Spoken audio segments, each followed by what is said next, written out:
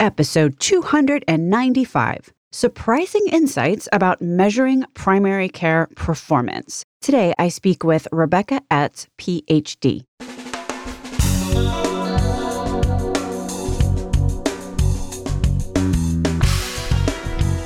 American healthcare entrepreneurs and executives you want to know. Talking.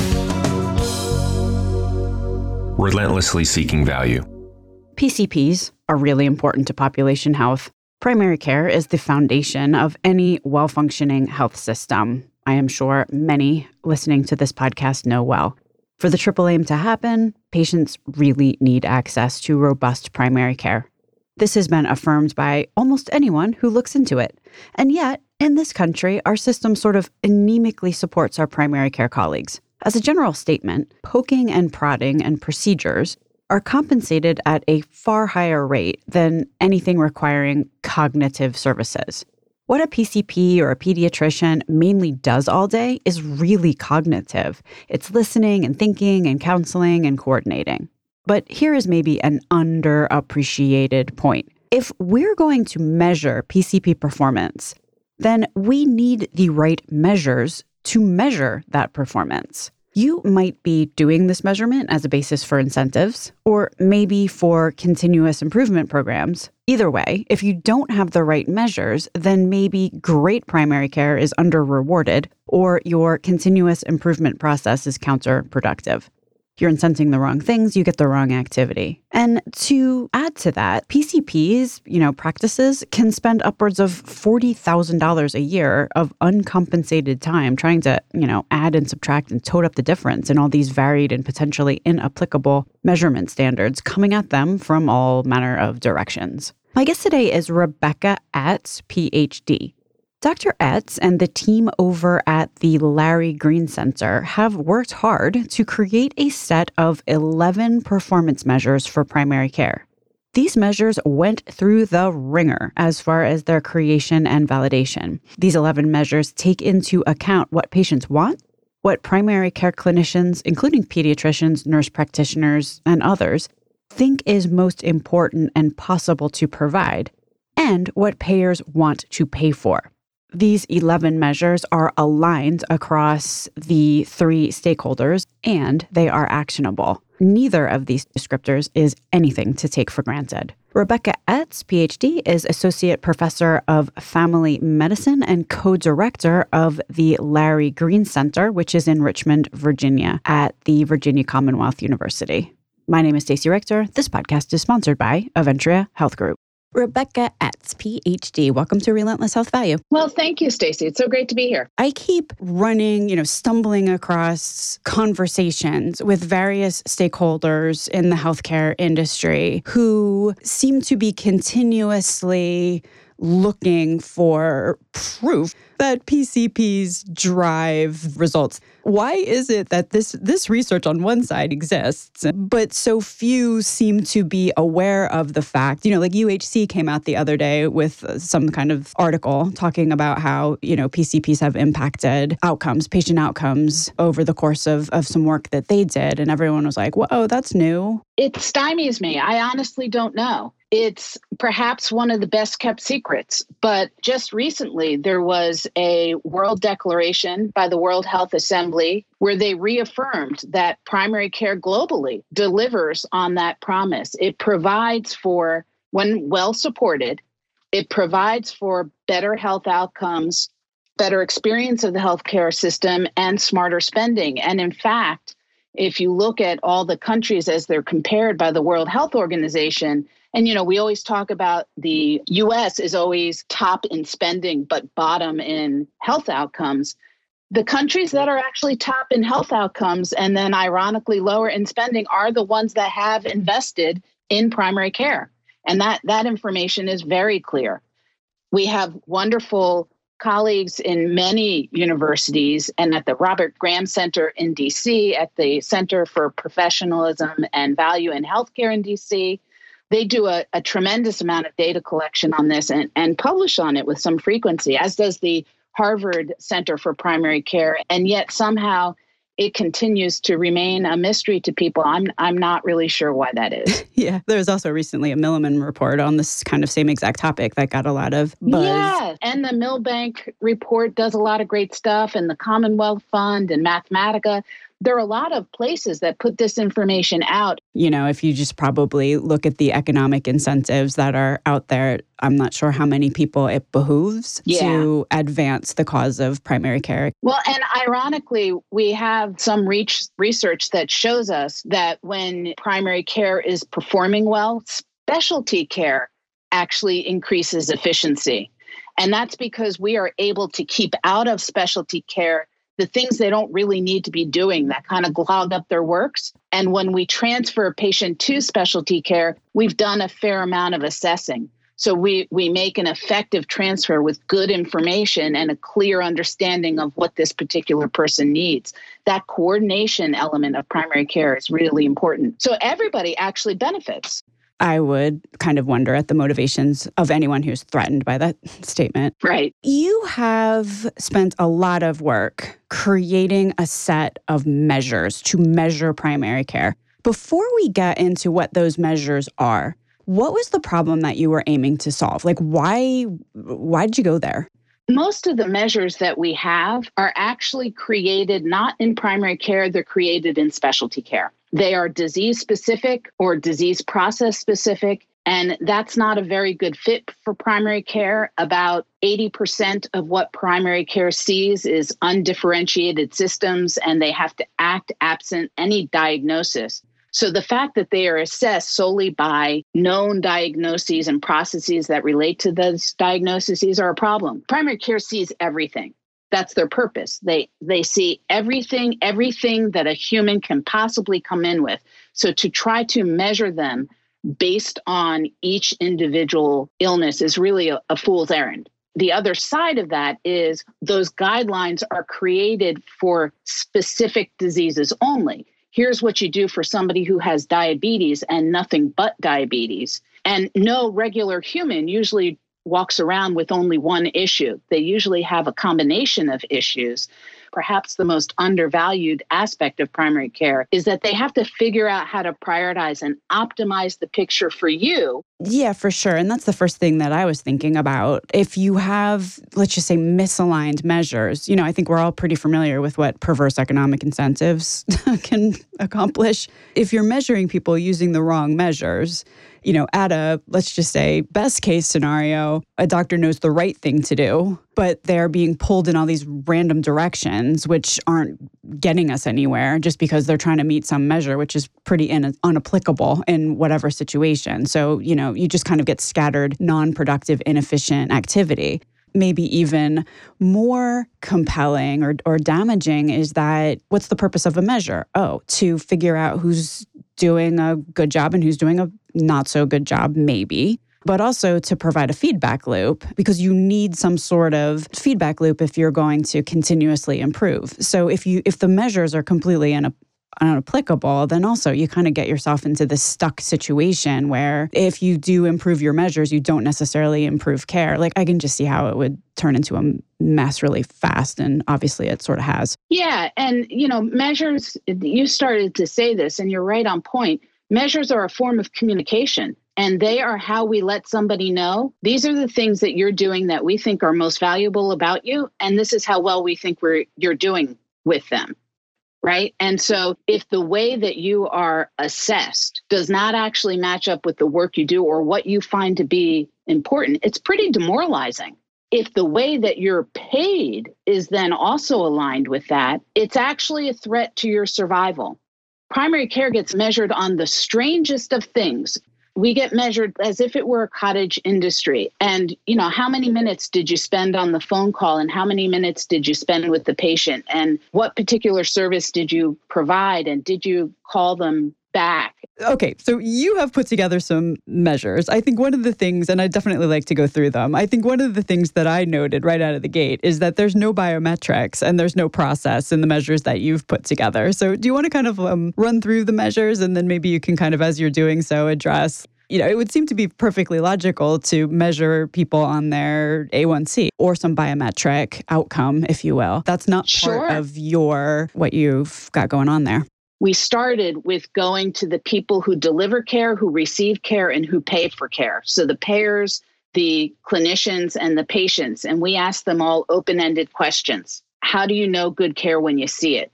What's most important to you about that care? And we started there. And it turns out when you ask patients what's most important about their care, and when you ask clinicians what's most important about care, they don't say things like A1C. They say things like, did you get the care you needed at the time you needed it and in the way that you needed it? Was your care coordinated across multiple settings? Did it take into account your family and community? Did we look at all aspects of your care? So that's not just the physical, it's the mental, it's the emotional, it's the spiritual, it's social factors, it's your full person. When you come into primary care, you bring in with you your biology and your biography. And we take both of those things into account when assessing how we can take care of the problems and opportunities that present today. It's a measure that is driven by what patients want and seek and what clinicians most hope to provide and what payers expect from the system. First of all, you went back to first principles, if you will. Like, what actually matters here to the parties involved? Like, we don't need to... That's right. So you're just like, we're getting too fancy for our own good. Let's just go back to the very beginning and try to figure out what patients, providers, and payers actually want. That's right. And so the biomarkers aren't there because the biomarkers are really important. Those are clinical measures and we need them. And we need as many clinical measures as we can get to guide our clinical decision-making. It's not the same thing as quality. It is the outcome of healthcare, but it is not the same thing as quality. Just to drill into that a sec, because I think this is a really important point, and I'm not exactly sure whether I necessarily understand sort of the distinction. You're saying we all know at this juncture that something like only 20% of anyone's healthcare outcomes are derived from anything that goes on in the clinic. 80% of somebody's health has to do with, social determinants of health. It has to do with genetics. It has to do with behavior. What you're saying is that in the primary care space, and I think it is, and you mentioned this, but I think it's important to reiterate, we're not talking about specialists at this juncture. We're not talking about endocrinologists, per se, So we're talking about what goes on in primary care and what a primary care doctor can effectuate, right? The point that you're making is that what is quality in primary care, first of all, may not be the same thing as quality for a specialist, which is very disease focused. But it's also less about necessarily getting someone to any particular end game that someone decides is the end game that we're striving for. It's more about coaching the journey. That's right. So if you have a person in front of you and they have multiple things going on with them, it may not be the best choice to focus on, item A if item B is more pressing. And that is the prioritizing that primary care does.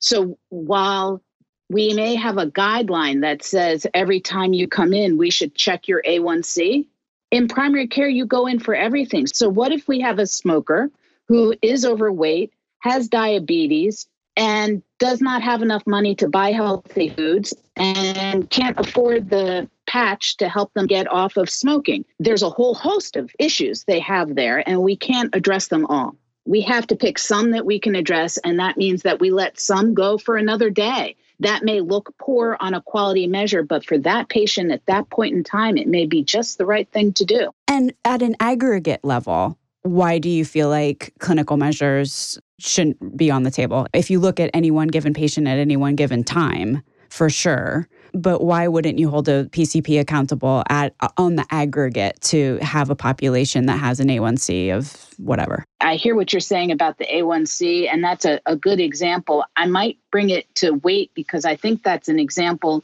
that just about everybody can make sense of, whether they're in the primary care or clinical world or not. If we consider weight to be a quality measure for a clinician, there's only so much that they can do, right? They can talk to you about your weight every single time. They can tell you what the benefits are of being underweight. They can tell you strategies you can use and the exercises you should do. They can coach you on your nutrition. weight is really hard for many people to manage. It's hard not to eat ice cream. It's hard to be motivated to exercise. And what your doctor says to you may or may not have a role in that for you. And yet we hold doctors 100% accountable for that. That's a health measure.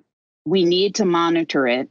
We need to pay attention to it. We have an epidemic of obesity we need to pay attention to. But all the activities that I do, if they help you to move just a little bit, but we can't see a weight change for you in a 1-year time span, does that mean that I've provided poor quality care? No, I don't think so. It may be that we just haven't gotten there yet, and we're going to keep trying. What I'm picking up, setting up these measures as something that used as a benchmark for, all kinds of different decision making, but is not necessarily considered a quality measure. This is what I'm understanding. Right. That's right. What it is doing by having these measures be the quality measures and having that be synonymous, it's causing behavior amongst PCPs that we don't necessarily want to incent. It might not necessarily drive the kind of outcomes that we're looking for. You know what they say, sometimes the long way around is the shortest way home. So, if you're trying to take a shortcut and all you're focusing on is like kind of these clinical measures, you might not necessarily be doing the patient the greatest service by trying to shortcut what should be potentially a longer conversation and lifestyle changes and, things which, again, are out of your control. That's right. So it basically just creates an awkward, unfortunate situation for all involved, and the care that the patient and the provider and maybe the payer are ultimately looking for, it makes it more difficult to actually achieve. That's right. It creates a financial incentive to hit a target by any means necessary.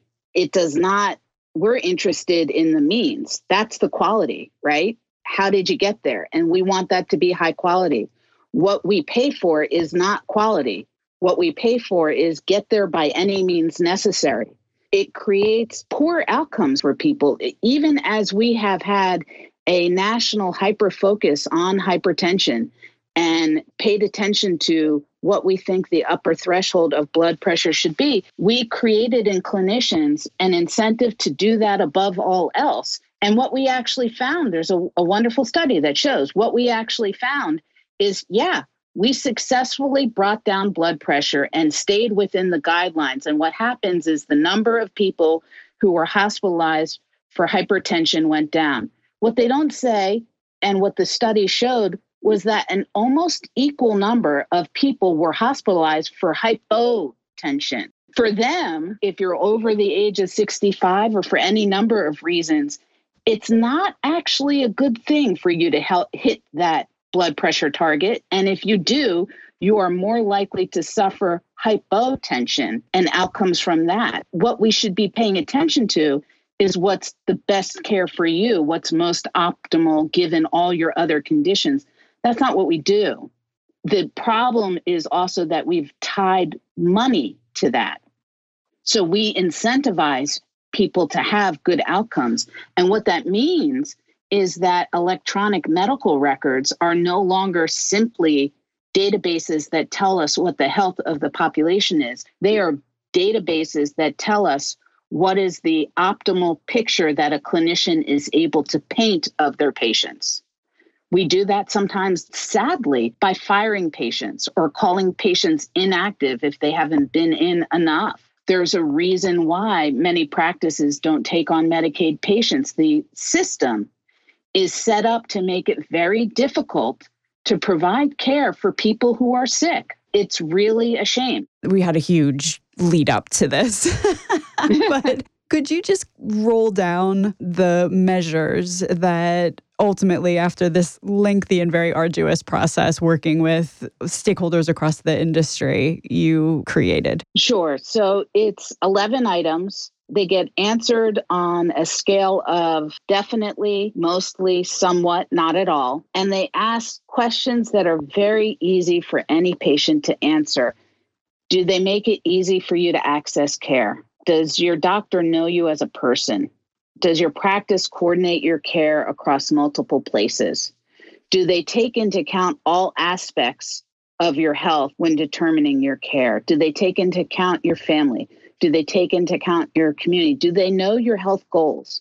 Do they help you to stay healthy? These are very simple questions to be able to answer. The reading level is easy for everybody. And these are actionable things. If the patient says, no, my doctor does not know me as a person, I can do something with that. If the patient says, no, my doctor does not make it easy for me to get care, I can do something with that. And what do PCPs feel about this? Do they believe that these measures are more aligned and enable them to practice at the top of their license? They do. They love it. We have got resounding support from primary care clinicians. There is one question in the instrument that says, this doctor and I have been through a lot together. Sometimes we get questions about that because they say, well, what if I have all new patients? Or what if I haven't had any traumatic events with these patients? Am I going to get dinged? And that's actually an outcome of a measure system that is ill-fitted for its purpose. We shouldn't be worried about if there are things that we can get dinged on. We should be focused on what are the things I can do that provide the greatest potential to help my patients meet their optimum health goals. So they love this, and it feels to them more in line with their purpose. Primary care is a relational field. It is based on the connection between a patient and their clinician or care team. And this is an instrument that recognizes that. So they love it. You had mentioned that there was payers that were involved in the construction of these measures. So let's talk about them for a sec, because obviously they're going to be worried about ROI. Are we now actually getting better, more cost-effective care with this set of measures? When we validated this measure to show that it was meaningful and it worked, one of the things we did is very common in this methodology, which is to field it alongside other measures that produce meaningful outcomes that we as a system have decided that we like. So we fielded this measure against what's called the What Matters Index. And it is an instrument that has been shown to align both retroactively and prospectively to speak to cost and utilization. That's a huge ROI issues that all payers care about. How does this relate to cost and utilization? We found that our measure positively correlated with that index, which indicates if you get a good score on this measure, your patients are likely to have a lower health burden and to use less services in the healthcare system. That's a good thing. That's something everybody cares about. The other measure we fielded it alongside with is called the PEI, or the Patient Enablement Index. And that particular instrument assesses whether a patient feels that they can self-manage a bunch of their care and if they are confident in their understanding of what their health condition is. We know, and payers readily recognize, that self-management by patients is a huge issue that needs to be resolved. If patients are able to self-manage well, if they feel confident in their ability to self-manage, they are more likely to have a lower health burden and they are more likely to use fewer services. So again, that's that ROI. We are in the process of fielding this measure directly. Probably 6 months from now, we'll have hard data to show for a patient population in 3 different states, what was the total cost of the care, what was the cost of primary care, what were their health outcomes, and what was the primary care practices and clinician score using our instrument. And how does a physician group or a health system or a payer even operationalize this?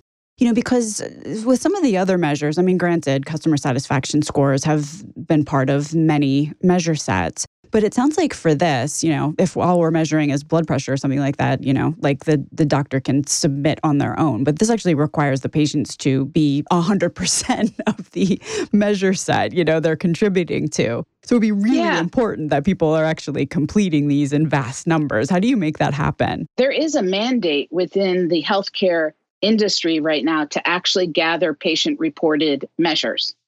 It's a problem, but it is one that everybody is facing at the same time.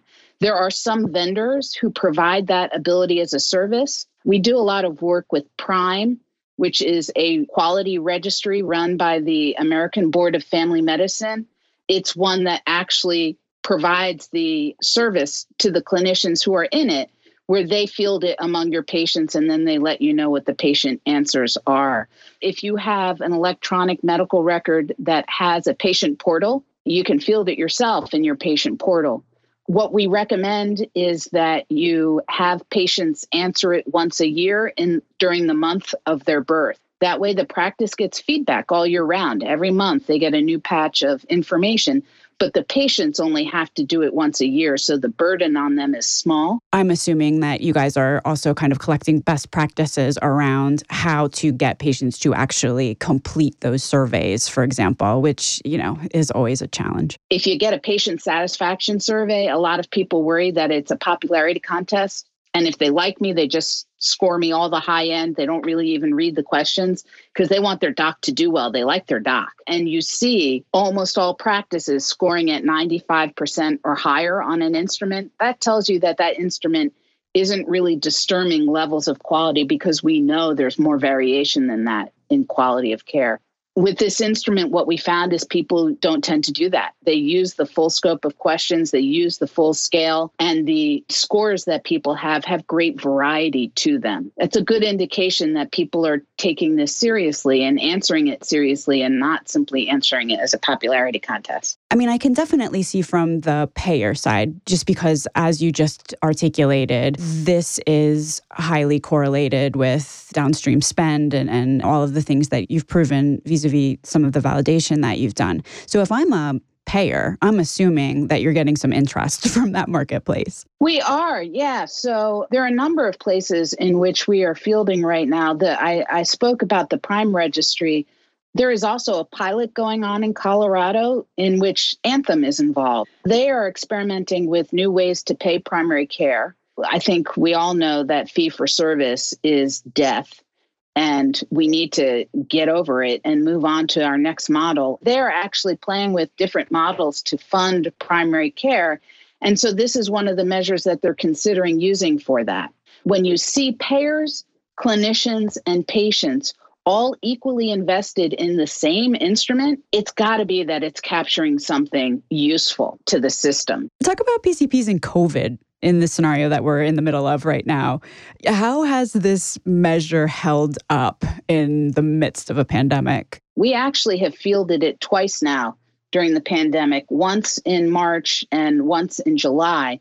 And it has not only held up really well, we revalidated it each time. Usually among the 11 items, there's one item that performs worse than it did pre-COVID, and that's the coordinating of care across multiple places. And this is understandable. Lots of specialties closed down during COVID. So yeah, it's very hard to coordinate that care. There are two items that remained fairly neutral, and actually those have to do with access and taking your family into account. And every other item on this measure has actually increased during COVID. This is a remarkable story of quiet heroism among primary care clinicians. And I know people probably think I'm biased because this is the field I work in, and I accept that and I own that.